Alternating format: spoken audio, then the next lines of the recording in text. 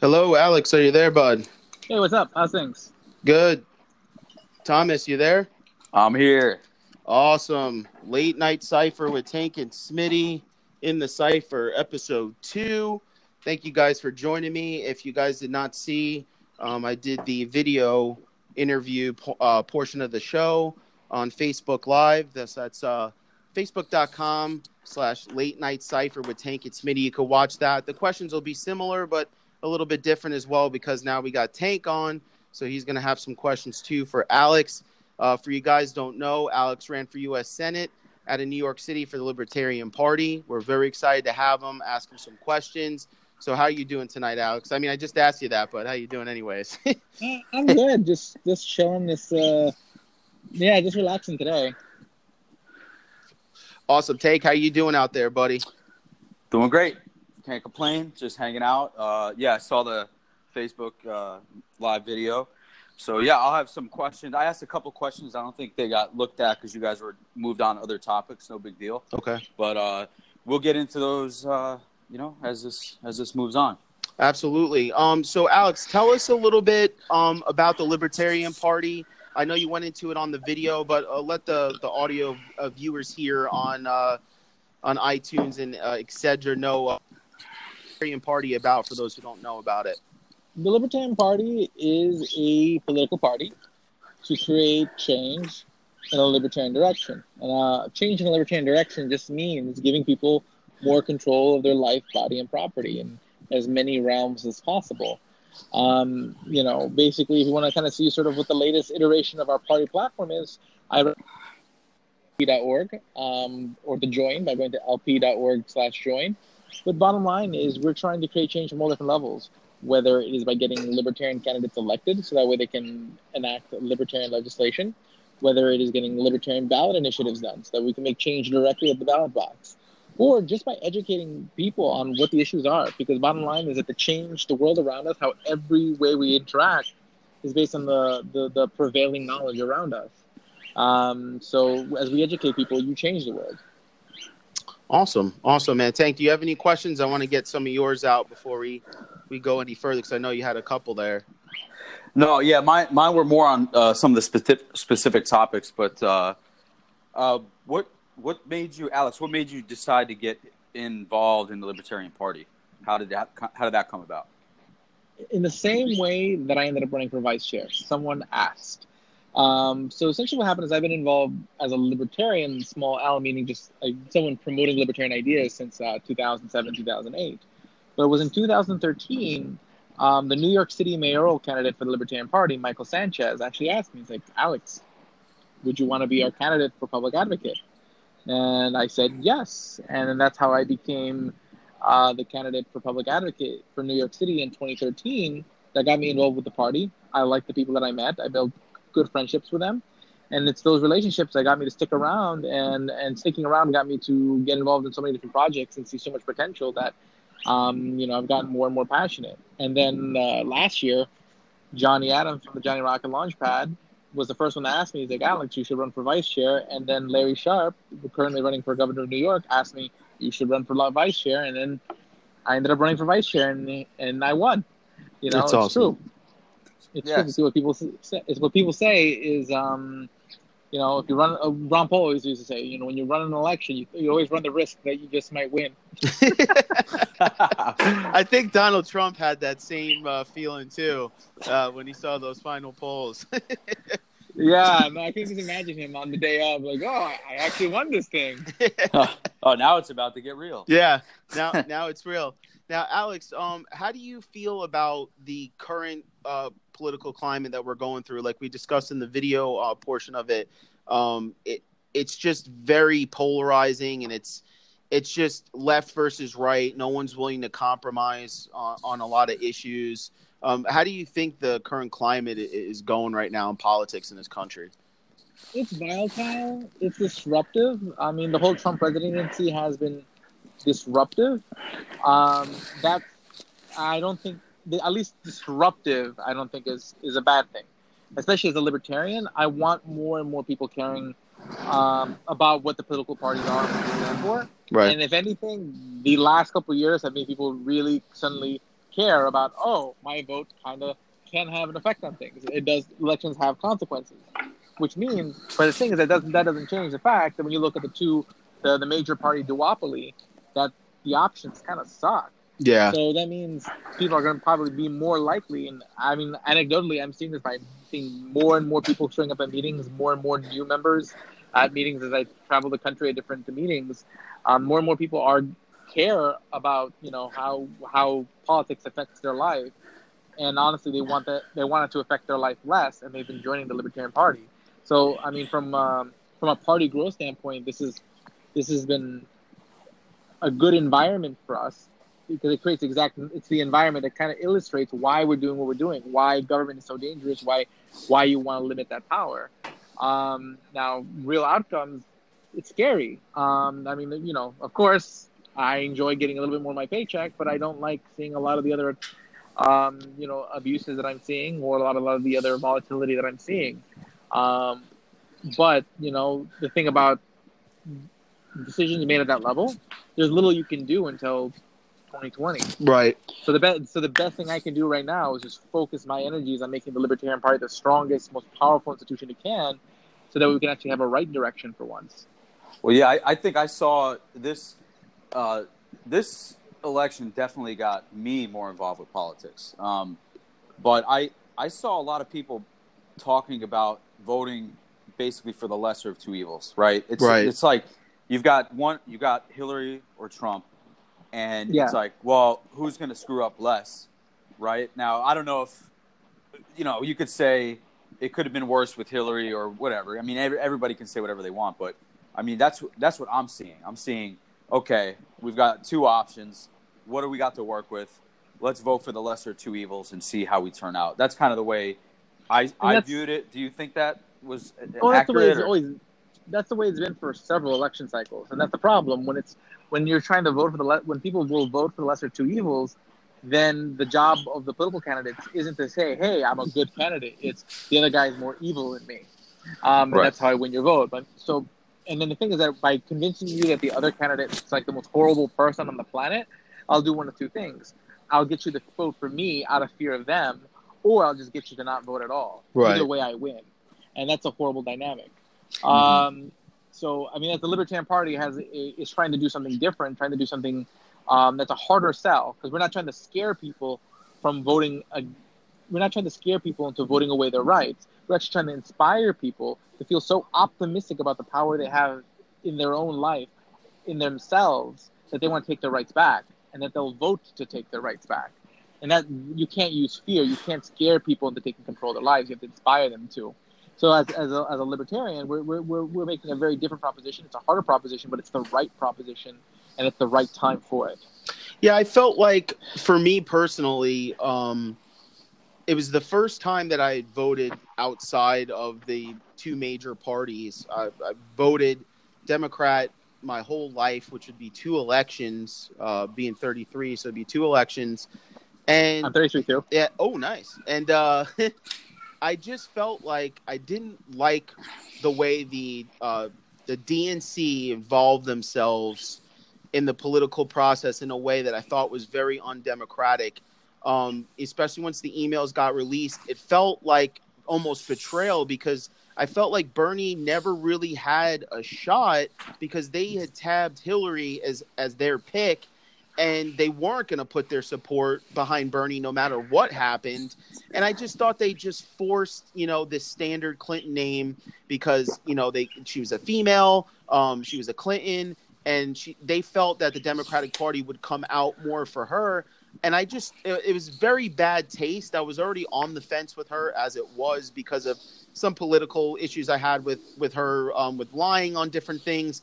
But that really just buried it for me, to the point where I wasn't going to vote for Trump, but I definitely wasn't going to vote for Hillary, because I just felt like the way Bernie was treated in that, it was just very, very wrong. And with Lieberman Schultz, just getting fired and then getting hired on the Hillary Clinton team, I just thought it was so transparent, and they just didn't even care that we knew that what was going on. They were just going to do it anyways.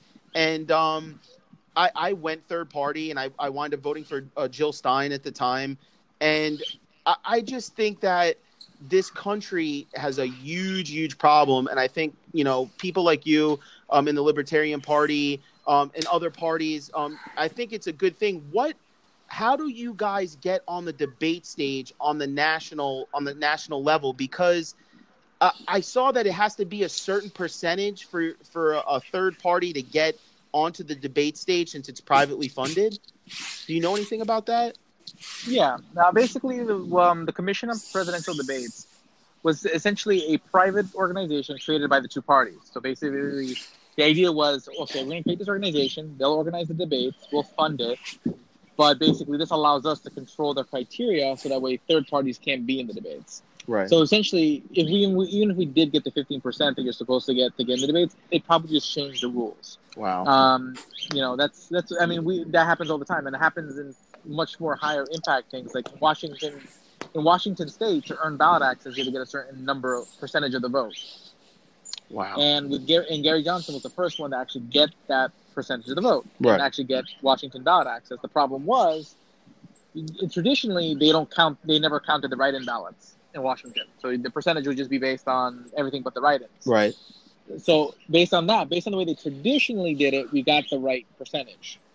But because it would mean we'd have ballot access, they're like, oh, well, we should count the write-in votes too now. We'll break with tradition just so that way you guys don't get ballot access. Right. So they counted the extra votes that knocked us like 0.01 percentage below 5% and said, nope, you guys don't get ballot access. Which means we're spending tens, sometimes hundreds of thousands of dollars to get on a ballot in the state. So when you're spending that kind of money just to be considered, that's money you can't spend to actually reach people. Right. And to get into a debate stage. But the thing is, to me, that's a temporary problem.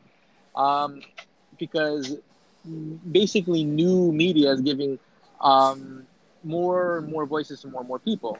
Now, I think at this juncture, we still have a large population of people who don't use internet, who don't listen to podcasts. But that's changing more and more every day.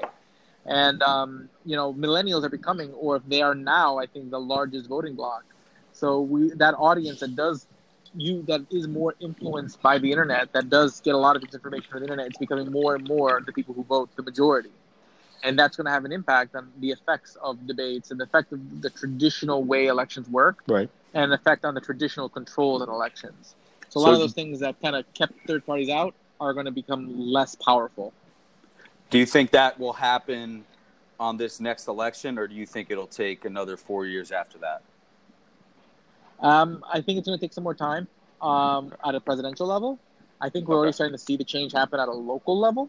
We're starting to see a lot more local people win offices as libertarians. You're starting to see a lot more people who hold office already as other parties switching to libertarian. So it becomes a domino effect, and that domino effect has already started, but it's a bottom-up domino effect. Like, basically, you got to think of it like politics is a long game. So in order for me to build credibility, you may want to run for that city council race. Now, where basically I don't necessarily need to have a lot of money. I don't need a lot of media. I just need to knock on 1,000 doors. I can reach pretty much every voter, and you won your election. But once you do that, now the media cares about you a little bit more because you're a little bit more credible. Right. People who want to donate will now donate a little bit more because they think you're a little bit more credible. And people who want to vote for you will vote for you because they think you're a little bit more credible. So now you can go win the state legislature seat. Then you can start winning the congressional seats. Then you can start winning the U.S. Senate seats. And then you win the presidency. So right now, we're still in that level of trying to win a lot of city council seats, state legislature seats. But we're starting to kind of break through there. And once you break through there, then the next step is you start winning some federal races. It's going to take, again, probably within the next, I would say, 2024 is, I think we're going to be a force to be reckoned with. I think in 2020 is still a possibility. Right. I mean, especially depending on who the Democrats nominate. We could get a repeat of 2016 where basically the two duopoly options are so unacceptable that, third parties will still have a voice. And I think they're going to have a voice anyways because the cat's out of the bag. The genie's out of the bottle. And people are paying attention to what third parties are doing. They are looking for their escape raft from the current system. It's just basically who can build the most credible raft with the most credible message the soonest. And I think the Libertarian Party is in position to do that. We're further along than anybody else. and the way we just our philosophy allows us to grow quicker because basically our whole philosophy is around letting everybody kind of do their thing and learn from mistakes. So a lot of us are learning from mistakes quicker than in other parties that try to control how everything goes around from the top. And what happens, they end up growing slower because they're not having as much trial and error to discover what works and what doesn't work. Right. Now, what do you think, in your opinion, because it seemed like, at least from the media's perspective, that Hillary Clinton was such a shoo-in to win. What do you think was the real downfall? I know that it was reported that there wasn't enough college-educated white people that were actually coming out to vote for Hillary Clinton, but then that was debunked as well. And do you think she just turned people off? Do you think that the Bernie camp just never translated? Because I know, for me, being a Bernie fan, when I saw him after all the things he was saying about Hillary in the debate process, it really threw me off when he put his support behind her, because I wasn't behind her from the beginning. And just because he was throwing his support behind the Democratic Party, that wasn't getting me in too. Do you think that what do you think, in your opinion, was the reason why she lost, and why not enough people came out in more numbers to vote for her? Oh, I mean, bottom line is this. I mean, Bernie and Trump spoke to a very similar audience, a very sort of former middle class audience that basically has been forgotten because of globalization. Now, I think globalization is a good thing overall, and I think it's benefited more people than it's hurt. But there are people that it's hurt, and a lot of those people have been disenchanted. They have felt ignored, that no one has appreciated what their struggles have been, as automation has limited jobs, as offshoring has limited jobs. And it's not even that's what the cause is. The cause is just the world is rebalancing itself. Right. But what people see, they see the offshoring, they see the automation, and then they see the immigration, and then that's where they naturally kind of put the blame, whether it's the right place or the wrong place. And basically, Bernie and Trump spoke to that sentiment that, oh man, life used to be better 30 years ago. Why isn't it so good now? Even though oftentimes when people talk about how good things were, it's always a very romantic view because you don't remember all the bad stuff about how things used to be. Right. So they spoke to that sentiment that no one else was speaking to on both sides. And so I do think a lot of Bernie people ended up voting for Trump because he was the only person sort of speaking that sort of skepticism toward globalization. Like the way I always put it is that Trump appealed to the people who lost their jobs at the factory over the years, while Bernie Sanders appealed to their kids. Right.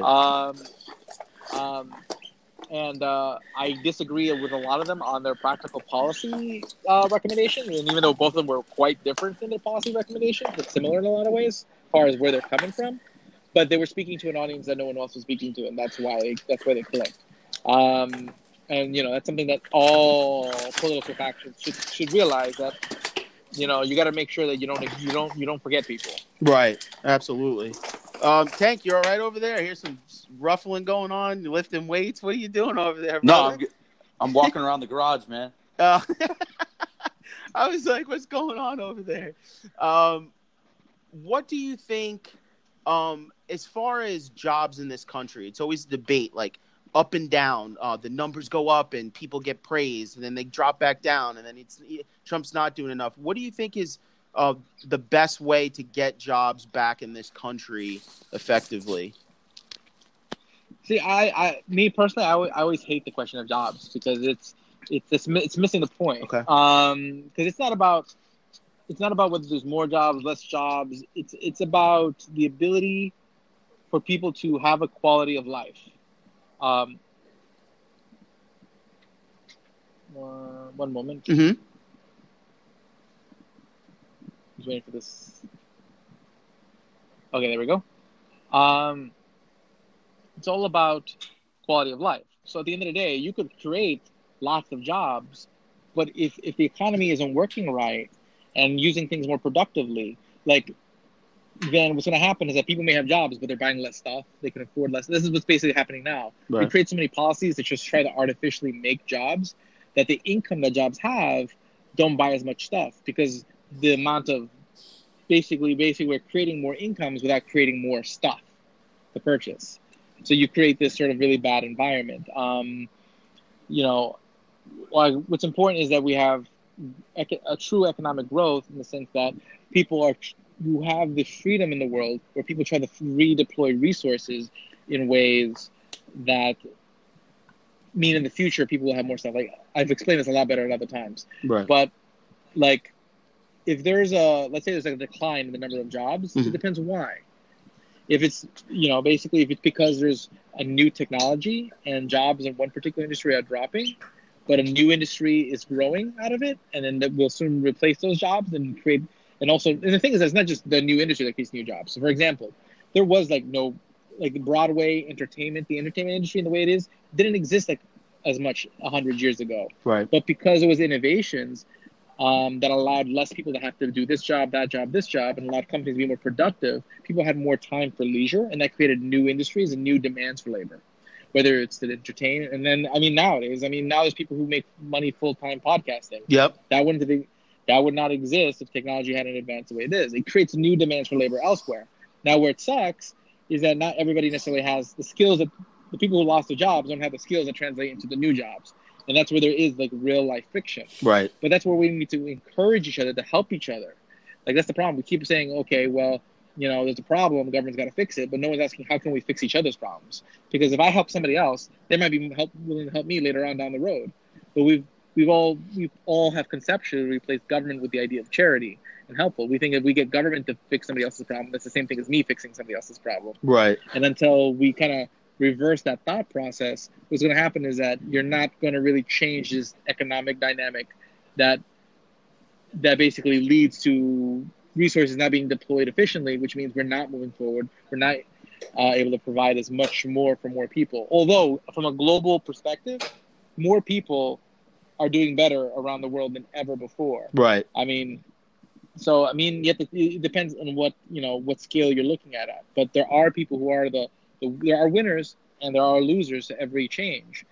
But the thing is that in order for us to make sure we keep winning, we have to make sure that we individually, as individuals, take responsibility to ask ourselves what we can do as an individual in helping people who might be on the losing end of the stick. So that way people don't suddenly start hankering for controlling each other. So let's use this as an example. So how do we fix that, right? Because you've got guys, and I think Trump kind of focused on this. He said, I'm going to bring back coal, right? We've talked about this before. I don't think he ever planned on that. I think he used that as a tactic to gain votes. Right. But so what do you do with these guys that have worked in a coal mine their entire lives? Their grandfather, their father, them, and now they are jobless. So what do you do about that? Is that on the individual to educate himself to move into a different field? I think there definitely is a portion of that, or is it on the company that now is gone?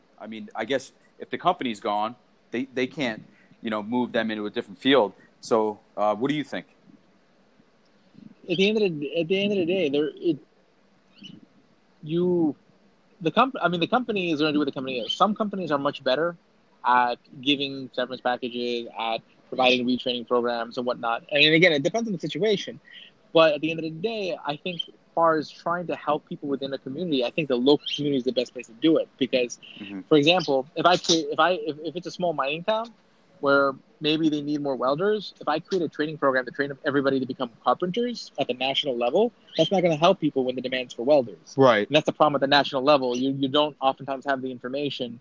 The more national or the bigger scope you get, the less tailored information you're getting and the less tailored policy you're making. So I'd rather those kind of programs to help the community come from the community who knows where those new demands can exist and where the retraining is going to get the most value.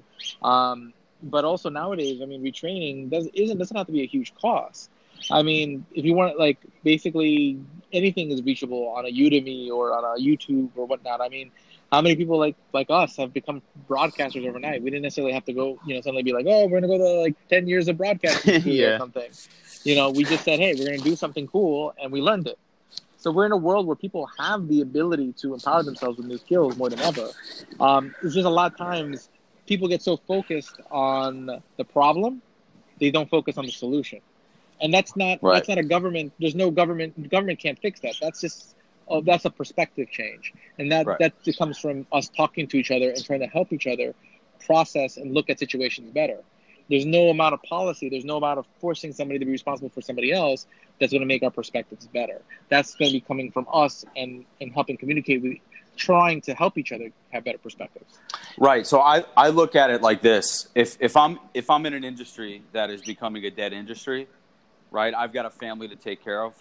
I'm going to then take it upon myself to look around, to educate myself, and I'm going to move into something else, right? And that's how I think. A lot of people don't think like that. So right. I agree. Mm-hmm. It should be more on like a personal or local level and not necessarily like, oh, you owe me this because, you know, Elon Musk is developing these Teslas. Now the oil industry is going to disappear.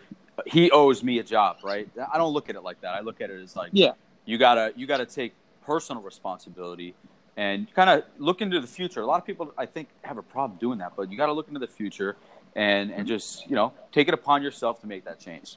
That's what I think. Oh no, and I agree. I mean, the one thing like a lot of people when they hear that, they think, oh, like you just don't care. It's not that I don't care. It's just oftentimes the answer. Like I was mentioning earlier, it's sometimes people look at doing a government program, a national program, not as, oh, okay, people owe it. It just may logically seem like, oh, this is a good thing to help dampen the damage as the economy transitions. The problem is that national government, the national policymaker is not going to have the information to create a program that's effectively going to address it, no matter how theoretically it may make sense. The person is going to know what you're capable of, what is it that you can learn, that you feel comfortable with learning, is going to be you. But at the same time, it's not just you being personally responsible for yourself, but if you see these things coming, we should go to each other and say, hey, you know what, I'm planning for the future, nudge, nudge, you should probably plan for the future too. So a lot of times it's not just us being responsible for ourselves, but also inspiring each other to be more responsible for each other, voluntarily, consciously. Because basically what's happened is that basically the conversations become this binary, this very false binary of it's either I force government, I help others by forcing government to do it, or I help myself and help no one else. And there's a whole world in between that. Right. So that's what I always want to try to get across, that it's not that I don't want people to help each other. It's I want people to help each other directly because they're going to have better information. When I'm talking to the person I'm helping, I know it's going to help them better, and I'm going to know what I'm capable of helping better. And you're going to end up actually getting better aid. Now let me throw a little monkey wrench, because I'm in the same page as you guys and we talk about this a lot on our show about personal accountability and how, a lot of people get judged for the few because they're not willing to take that personal accountability. But let's say like someone like me, for instance, right? I lost my career that I was doing. I decided not to go back into that career, but to do a different career, which is photography. That's what I am, a photographer. Now, I moved to New York City, and this happens with a lot of people in a lot of different professions, where you have the skills to do the job, you have the portfolio and the work experience to do the job, but now that's not good enough anymore as a worker. Now you need a degree for someone to be able to say, okay, well, this person could now do the job. Now, I noticed when I was I've applied to hundreds of jobs at this point, and I don't even get a look because I don't have the piece of paper, even though I have the skills. Where does like when you get to so now I'm in school now. I'm done with my first 2 years. I'm almost done with the next to get my bachelor's degree, just so I can get an interview, just to have someone look at my work. Where does like education and jobs kind of clash? What can we do to get people jobs to show their skills without necessarily having to mortgage their future in school necessarily? That's already happening. Basically, right now, the reason why that matters is because the economy is transitioning away. If you look at history, the economic system has always changed every couple of generations. And this is where a lot of people make a mistake. They think that the way that the economy was for their parents is the way the economy always is. Okay. So, once upon a time you had feudalism, where basically people were like Game of Thrones, where basically you had a lord who owned the lands and everyone rented the land from the lord and gave him a big chunk of their crops. Right. Then you kind of move into industrialization, where you had all these big factories, and people basically worked till they died at the same factory their whole life. But it was still better than feudalism. Right. And then we moved into a point where people started living longer and living long enough that you could retire, but you still worked at the same place your whole life, but now you had retirement. Then you had the whole idea of a career where you worked at different places, but you still worked for somewhere. But now we're moving away from that. Now we're starting to move into a freelancer's world. So in a world where everyone can generate their own income on their own accord by using things like Fiverr, by using Upwork, by using Uber, Airbnb, all these different platforms to be able to generate not one job, but several different income streams that equal a livable income, you live in a world where basically it doesn't matter what degree you have, it matters how skilled you are. Right. Because if you have the skills, you can create you have to learn all the entrepreneurial stuff too. But everyone's basically a business of one. So if you're a photographer, you'll still have people who will hire you to be a photographer, but it might be 30 people who need you for 1 hour a week. Right. Versus one company who needs you for 30 hours a week.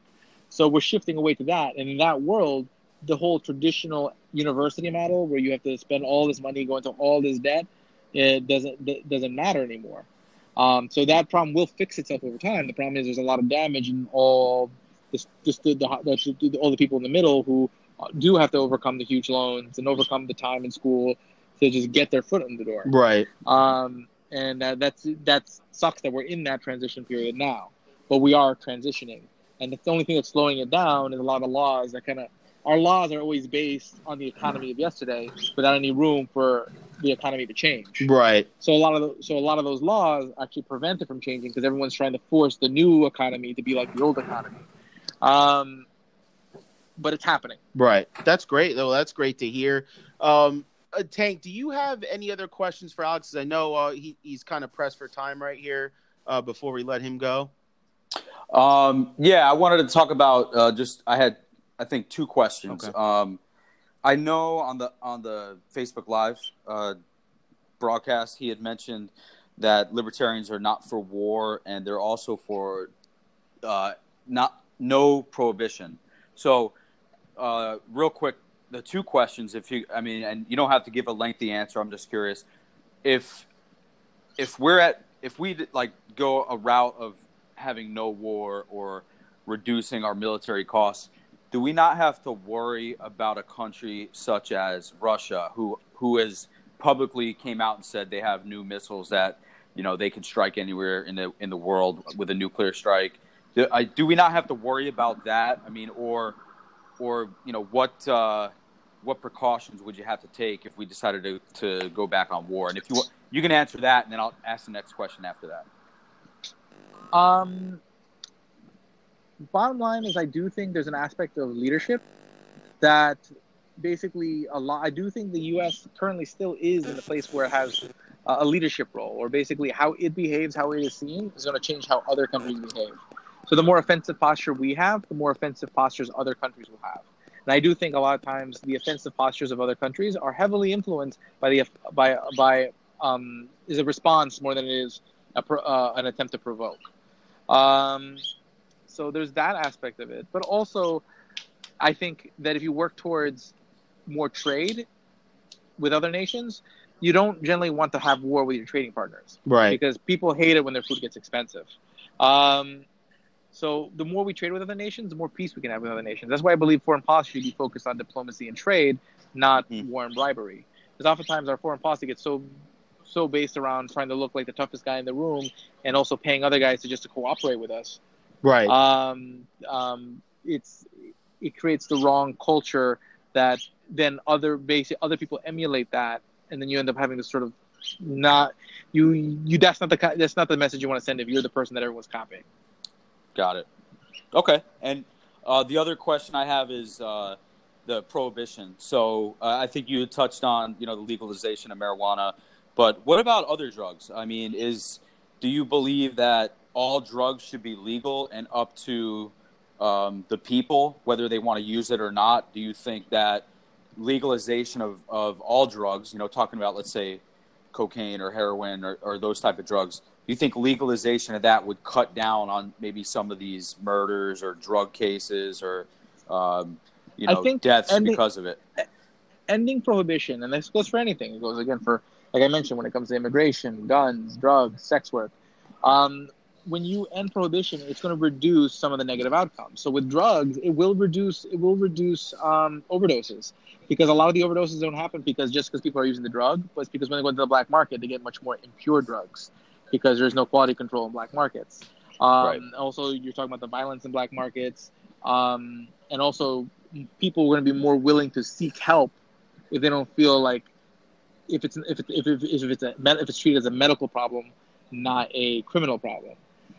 So I mean, my brother died of drug use, and a big chunk of that is just basically, I mean, one, it was just a life he had. We had different parents, and he had a different childhood than I did. But I mean, but also on top of it is just that, when you're not as willing to ask for help when basically what you're doing is you're admitting to a crime instead of admitting to having a medical issue. Right, when it's taboo, yeah, it's harder. There's a cultural change that needs to change here that allow us to seek more help, but also reduce those negative outcomes and reduce violence, which also will improve the economy because you're freeing up all those resources that go into all the drug war, which literally there is no positive outcome from the drug war the way it is done now. There are no reduction in you're only having an increase in addiction. You're only wasting more resources, which means more taxes, which means more regulations, and then all the people who end up being put in the system who can't have jobs afterwards, and then basically the chain of ramifications that has on families and whatnot. There's all cost the way we do it now, so there's no reason to keep doing it the way we do it now. Right. Well, sorry to hear about your brother, but I appreciate that response. No problem. And Alex, I just wanted, right before I let you go, I just wanted to touch on something you said with trade and how trade eliminates some of that, I guess, that conflict between the two. I'm in agreement with that because you don't want to fight with people you're trading with, especially for essential goods and such. Why do you think? Why is Trump then posturing so much when it comes? Are we really paying that much in tariffs and taxes, and are they not paying their fair share to the point where he's actually just trying to get people to own up or to pay their fair share, or what is his? What do you think his tactic is with that? I think Trump looks at it like a big game of Risk, where either he wins, or they win. So it's like basically he looks at it as a zero-sum game. So anything he can get for him is something someone else. The more someone else loses, the more he wins, and the more someone else wins, the more he's losing. Right. So it's an old mercantilist view where basically a lot of the old mercantilists in economics focused on, it's all about accumulating currency. But then what happens is if you do that, you cause just as bad problems as you do if you just buy stuff. Right. Okay. I mean, if I have all the money in the world, it's just as bad as having none of the money in the world.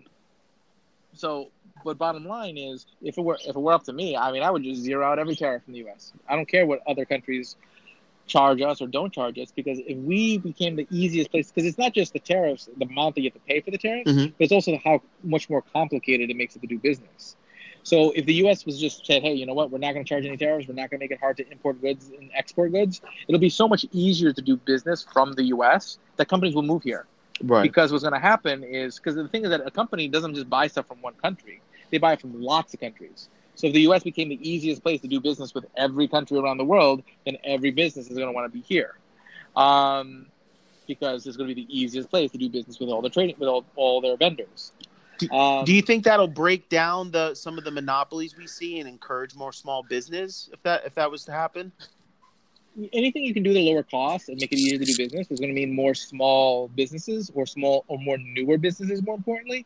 And those businesses will challenge and take market share from larger businesses, where you're going to have more medium-sized businesses overall instead of just a handful of really giant businesses. Okay, man, this has been such a great interview. I feel like there's so much still I even want to talk about. We'll have to have you on again. For the people that are listening, the floor is yours. Is there any pages, websites, podcasts that you do on your own that you want to get out there? The floor is yours, brother.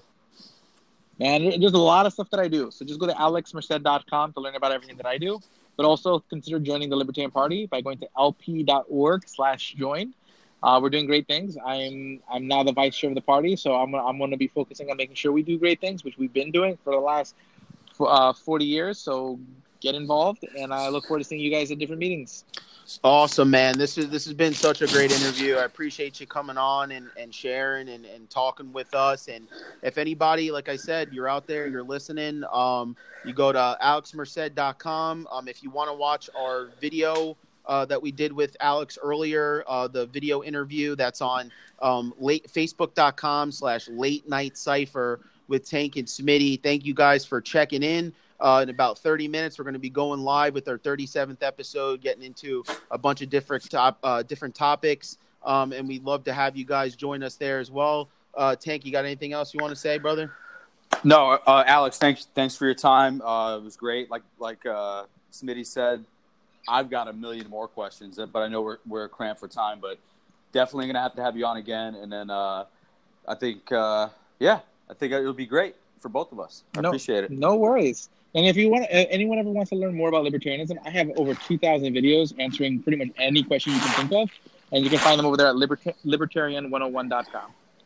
Awesome. Thank you so much, Alex. Thank you, everybody, for checking in the Cypher episode 2 interview edition. Thank you for checking in. See you guys soon. Peace.